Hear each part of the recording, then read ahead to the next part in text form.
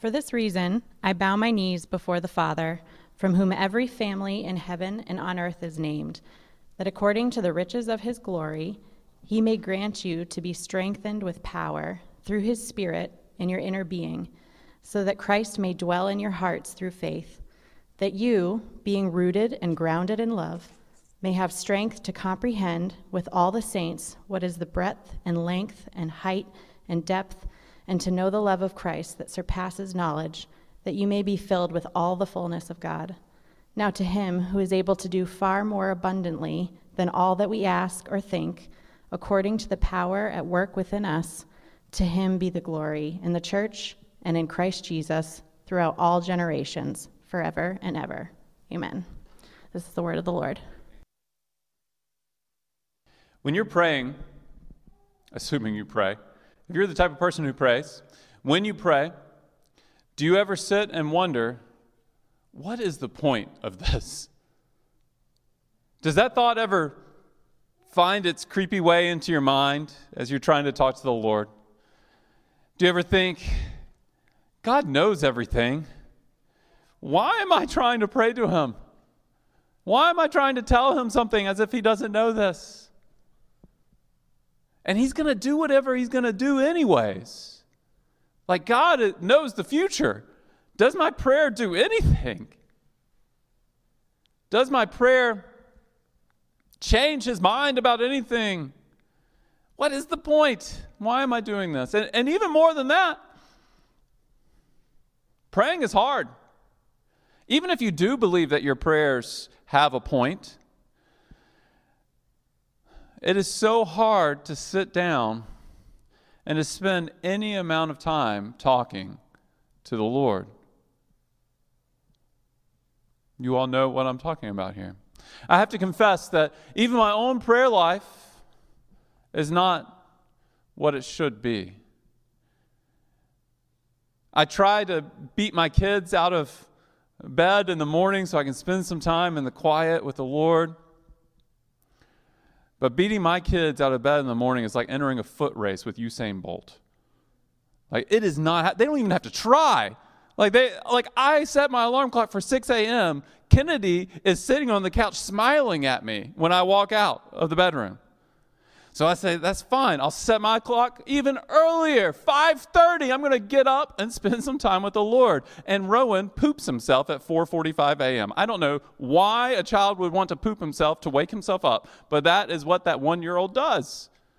There's just no way to beat my kids out of bed. But if anybody's job should be flexible enough for them to spend some time in prayer, it should be mine. And I don't know if you've ever felt this, but I feel this. Once the clock hits 8 or 9 a.m., I know that I need to spend a few minutes praying.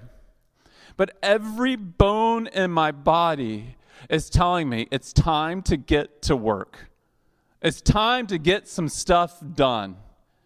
And so instead of praying, I sit down on my computer and start hammering through my emails. Has anybody been there? Praying is hard. It's so challenging, church. And you're not alone. I'm with you. It's challenging. John Owen once said this, and this is convicting for me, and maybe it won't be for the rest of you, but I think that you guys will understand where he's getting at. He says, a minister may fill his pews, may fill his communion roll, may fill the mouths of the public, but what that minister is on his knees in secret before God Almighty, that he is, and no more. It stinks. Jack Miller says this about prayer. He says, you can tell a great deal about a person's relationship with God by listening to him or her pray. You can tell if a man or a woman is really on speaking terms with God. And so one of the questions for us this morning is, are you on speaking terms with God? As we turn our attention to the end of chapter 3, Paul is finishing the first half of this letter. There's 6 chapters in Ephesians, and he's finishing the first half. This first half of Ephesians has been this deep theological discourse about the church.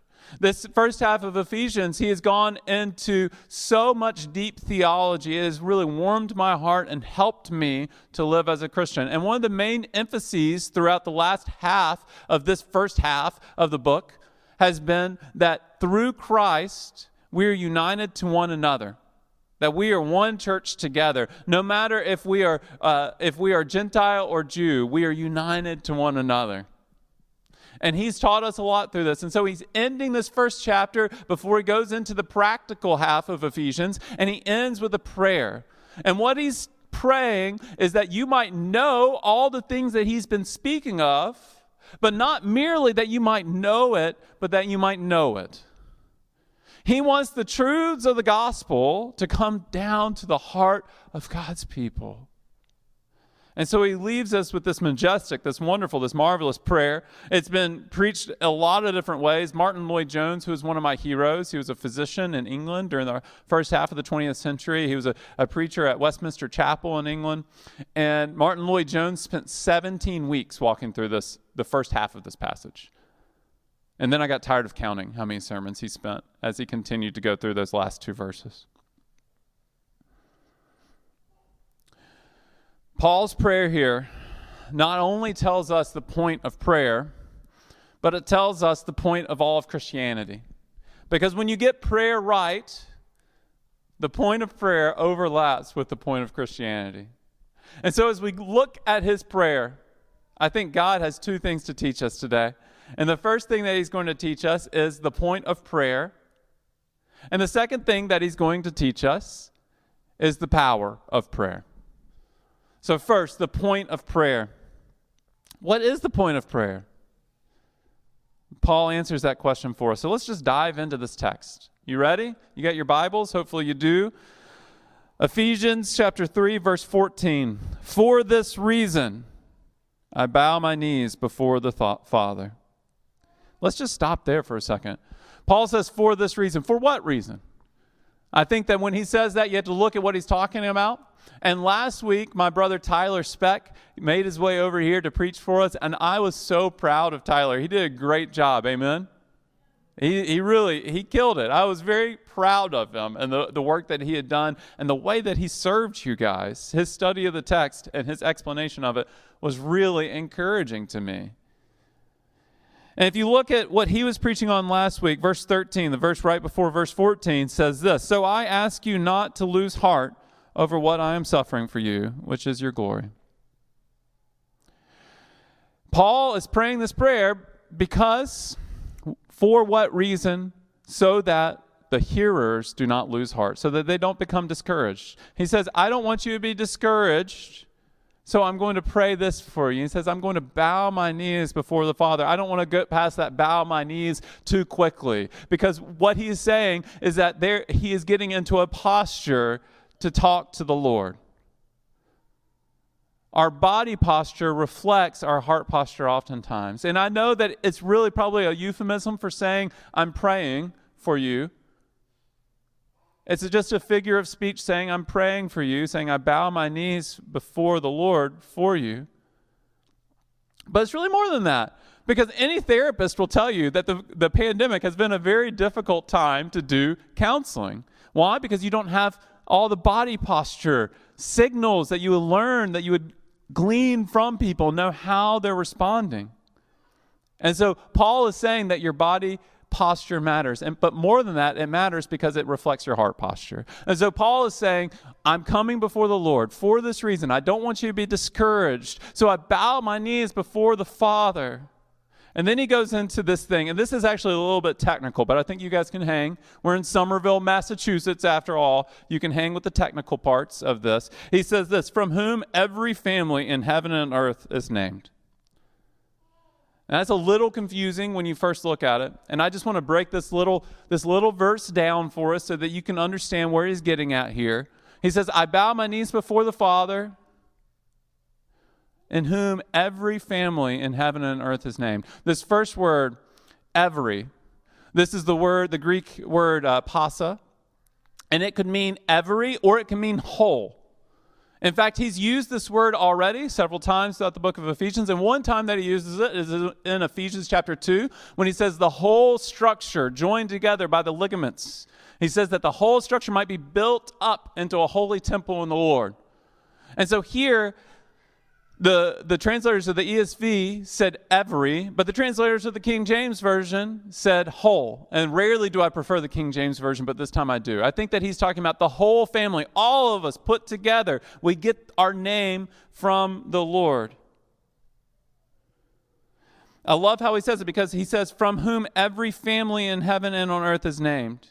This word for family here is not the traditional word that you would use for family. The traditional word that you would use for family in Greek is a word called oikos. And that's not what he uses here. Instead, he uses patria. And patria is related to the Greek word for father, pater. So what he is saying, I know that all that's very technical, and I don't like going into the Greek this much always, but what he is saying is actually a little bit of a pun. He says, I bow my knees before the pater, from whom every patria in heaven and on earth is named. So he's connecting family to father. The father is the head of the family.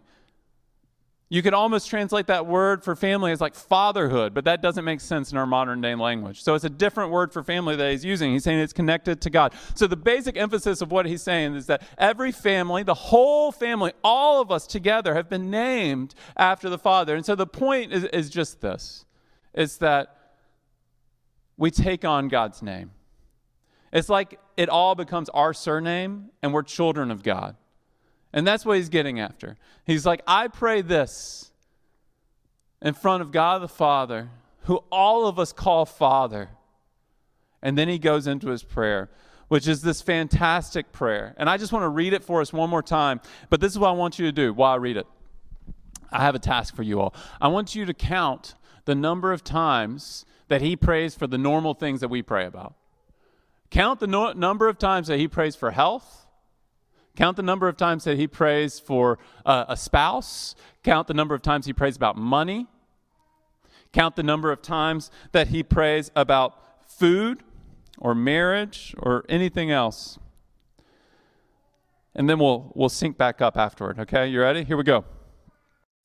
He prays this, that according to the riches of his glory, he may grant you to be strengthened with power through his Spirit in your inner being, so that Christ may dwell in your hearts through faith, that you, being rooted and grounded in love, may have strength to comprehend with all the saints what is the breadth and length and height and depth, and to know the love of Christ that surpasses knowledge, that you may be filled with all the fullness of God. So what'd you come up to? My count was exactly 0 of those things. That's not what he's praying about. Paul instead decides to not focus on his external circumstances, which is what carries most of our prayers. Paul focuses on the inner person of the heart as he prays for the Ephesians. That is what he wants to pray for. And not only that, I wanted to take a look at all the times that Paul prays in the New Testament.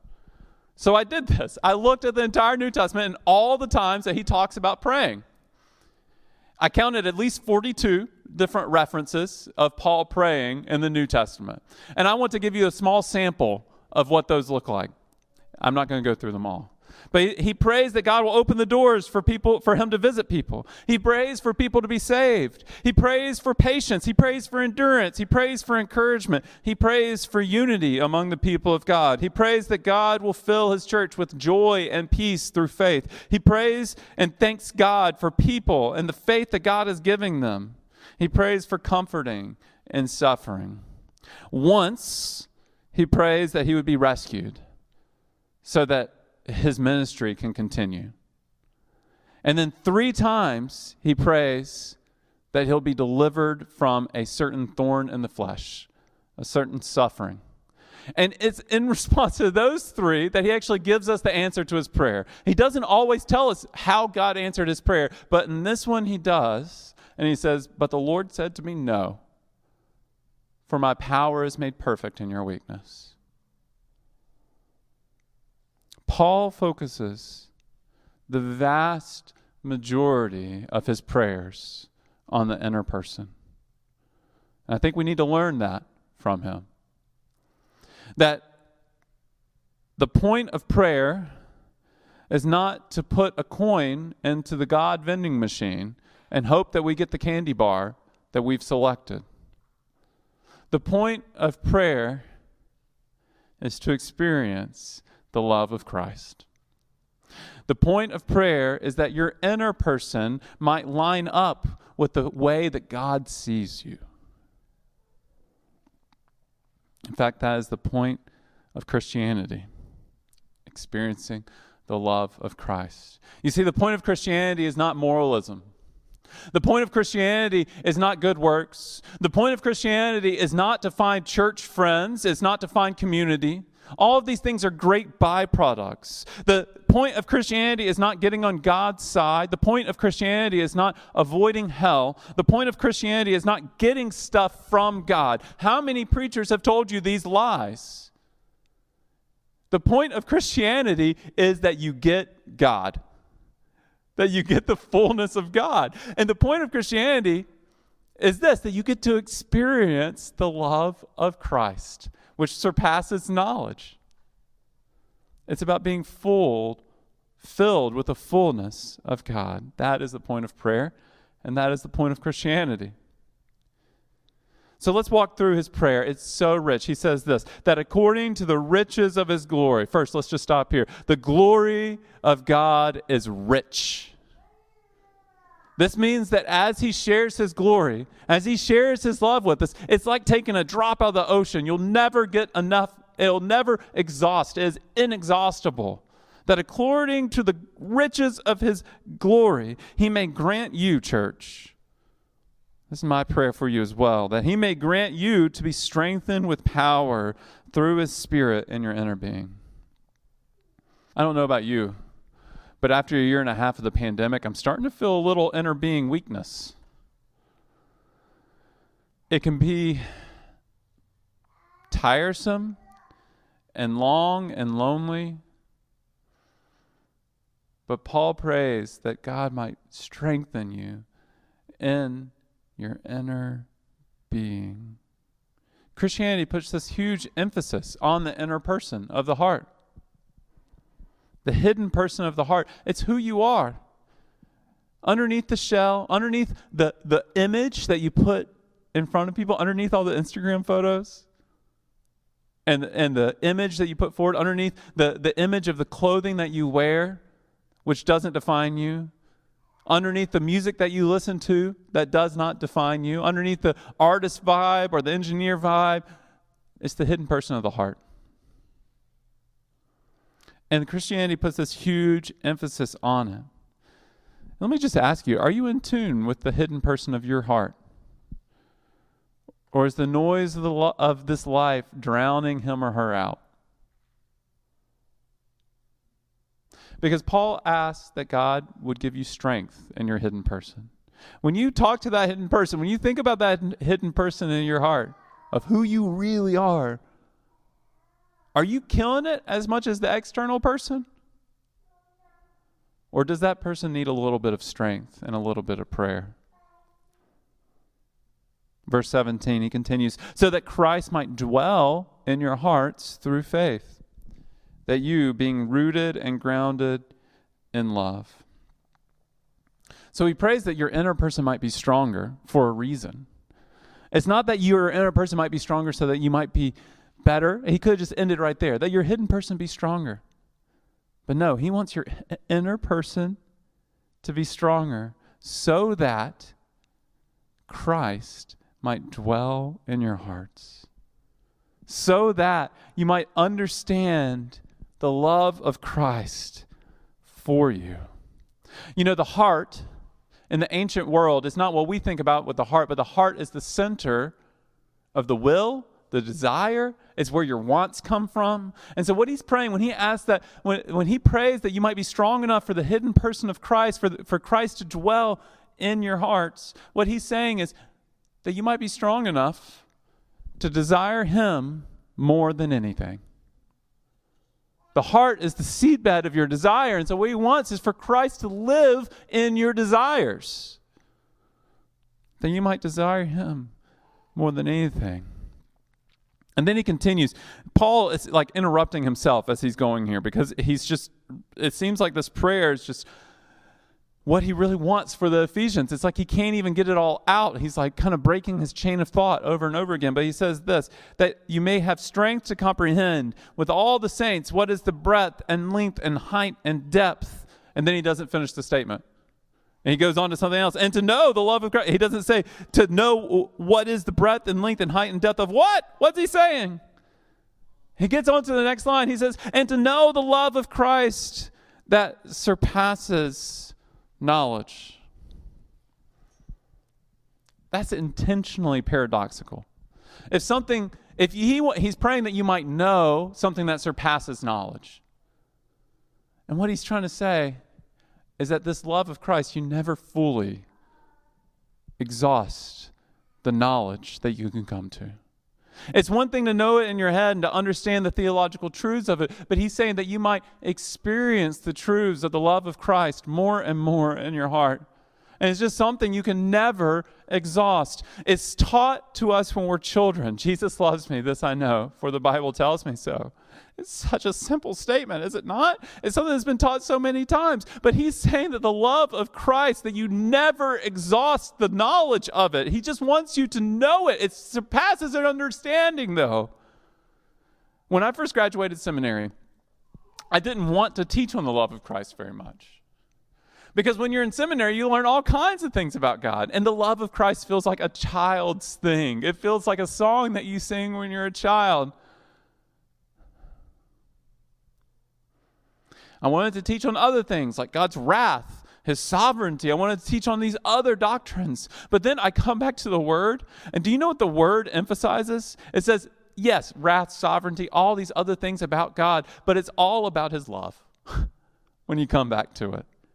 It's all about the love of Christ. The Bible makes it really clear. You cannot underemphasize the love of Christ. You cannot wrap your head around it. A Christianity that does not emphasize the love of Christ is a joyless Christianity, and a joyless Christianity is not Christianity at all.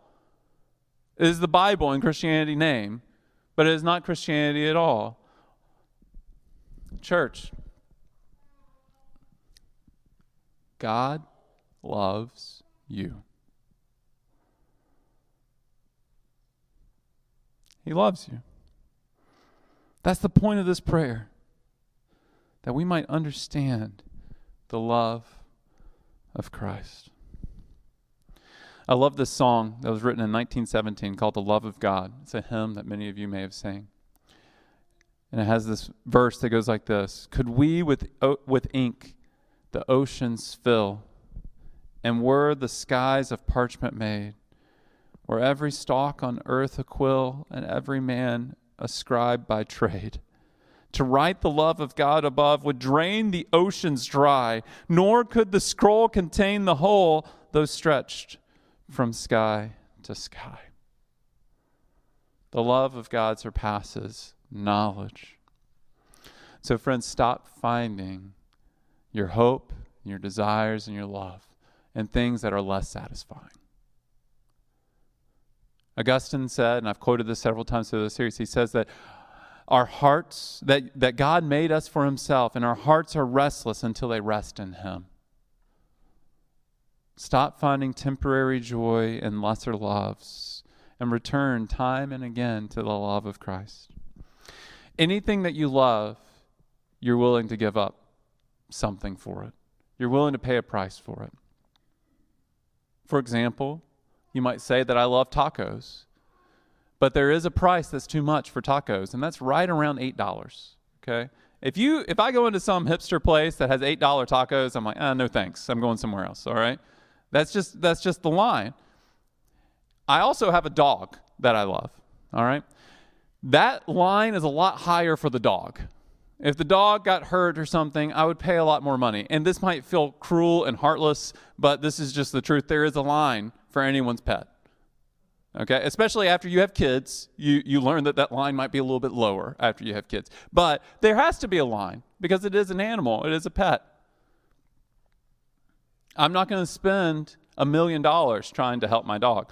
Now, if my son needed $1 million surgery, I'd be banging on every door, asking for every dollar. That's a different subject. If my wife needed that, that would happen. There's no doubt. And what the love of Christ is it's not saying, hey, he'd give a little bit, but not that much. I'll do anything for love, but I won't do that. I think that's what Meatloaf says, and that might not be a song that's appropriate to reference at church. But that's not what God's saying. Because in his sovereignty, he had this plan where he lived as a Trinity. He lived with the person of Christ throughout eternity past as his son. And out of his love for us, he was willing to give the life of his own son so that we might live and be adopted as his children and experience the delight of the Trinity. Every love comes at a cost. And for God, the love came at an ultimate cost. He paid the ultimate price. He paid the price that's beyond any dollar figure that any of us can have. And that is the point of prayer, that you might experience that. You might know that. And second, I want to end with the power of prayer, which is a much shorter point that I have for us. But we might feel like our prayers are pointless. And then Paul says the exact opposite, though.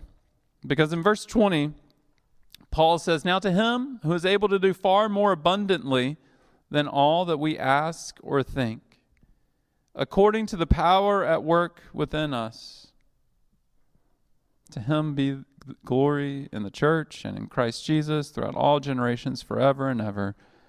Amen."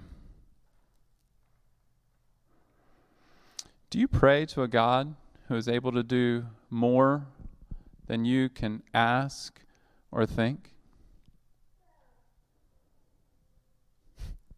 Does it feel like that as you're praying?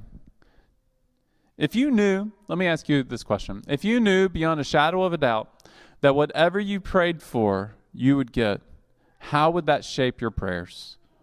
Maybe you would stop just rattling off a list of complaints or obsessions and going into this loop, and maybe you would pray intentionally for things that you knew would be good for you. Because that is what it says here, is that God is able to do far more than what we can even ask or think. And we've all seen Aladdin enough to know that you got to be careful what you ask for. But friends, God is not a genie, he's a father.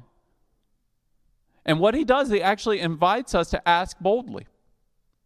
Because he's a father, he won't give us a stone when we ask for bread. He's not going to give us the answer to a prayer that we want if it's bad for us. If you knew everything that God knows, you would answer your prayers in the exact same way that God always does. Because God knows what is best for you. But he still invites us to ask boldly, to come before him, because he is able to do far more than we could ask or dream. Your small prayers indicate a small view of God. Small prayers indicate a small view of God. But when your view of God becomes larger, you start asking bigger things. So let me ask you a few questions. Which is a bigger prayer? For God to make me a millionaire, or for God to give me contentment with what I have? I could be lucky and become a millionaire. Could walk in and buy a lotto ticket. Happen to win. Luck. But I'm not going to become content without God. Which is a bigger prayer? That God would give me a spouse, or that he would give me patience to wait? Lots of people get married, but you're not going to get patience without God. Which is a bigger prayer? That God would cure my illness, or that he would give me joy in the midst of suffering? The body's made to overcome illness, But joy in the midst of suffering, that's a work of the Lord. Church, here's the message. And it's a gold mine that you have to come to each and every day as you pray, as you seek the Lord. God loves you.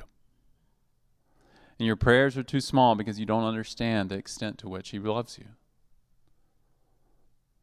But if you meditate on that truth day and night, each and every day, you'll never come to the bottom of that gold mine. There will be something new for you each and every day as you go there. God is not withholding his love. His love's been fully displayed, arms wide open on the cross, sending his Son to bear the penalty for sin that you and I deserve. The ultimate cost, so that we might have life with him eternally. Do you pray like God loves you? Or do you pray like God's disappointed in you? When you go to him, is there kind of like a sense of, oh, he's really disappointed in me? You don't understand your status of being in Christ. Because when you trust in Christ, you're like a child of God. He's not disappointed in you. You're coming to him as Jesus would come to him. And when you come to God, does he feel distant from you? Or is he near? Again, he's as near to you as he is to Christ, because you were hidden in his Son's work for you. Jesus takes you to the Father, and you're given fellowship with him. Friends, God is not disappointed, and he's not distant. And that's actually the point of the meal that we celebrate every week. When we take this communion meal, what we're being reminded is that God is satisfied in what Christ has done. That the blood of Christ and the body of Christ being broken and shed for us is what satisfies God. So therefore, he's not disappointed in me. Not only that, but we remember with the body and blood of Christ that he is near to us. We consume it. That he is nearer now than he was before we became Christians. And that he is right here with us at all times. And so, as we enjoy this meal together, if you are a believer, I encourage you to participate in this meal. We have some communion packets in the back. Be reminded that God is not disappointed in you. He is not discouraged in you. He is not distant from you, but he is near and he is loving. Let's stand as we prepare to receive this meal. Father, as we come to this sacred meal, we pray that you will be near to us, that we will not sense a feeling of disappointment in you, from you, but that we will know that you're proud to call us children. And God, that you will be near. God, we pray for those who have not tasted and seen that you are good, who have not sensed your love and been made known to it. And God, we pray for all the conversations that we should be having after this about how does this square up with God's love, and how do I make sense of this in light of God's love. God, I pray that you make our community rich and help us to walk with one another through our suffering, and that you give us joy, contentment, peace, and patience. We ask these things because Jesus has paid our penalty and is the mediator for us. Amen.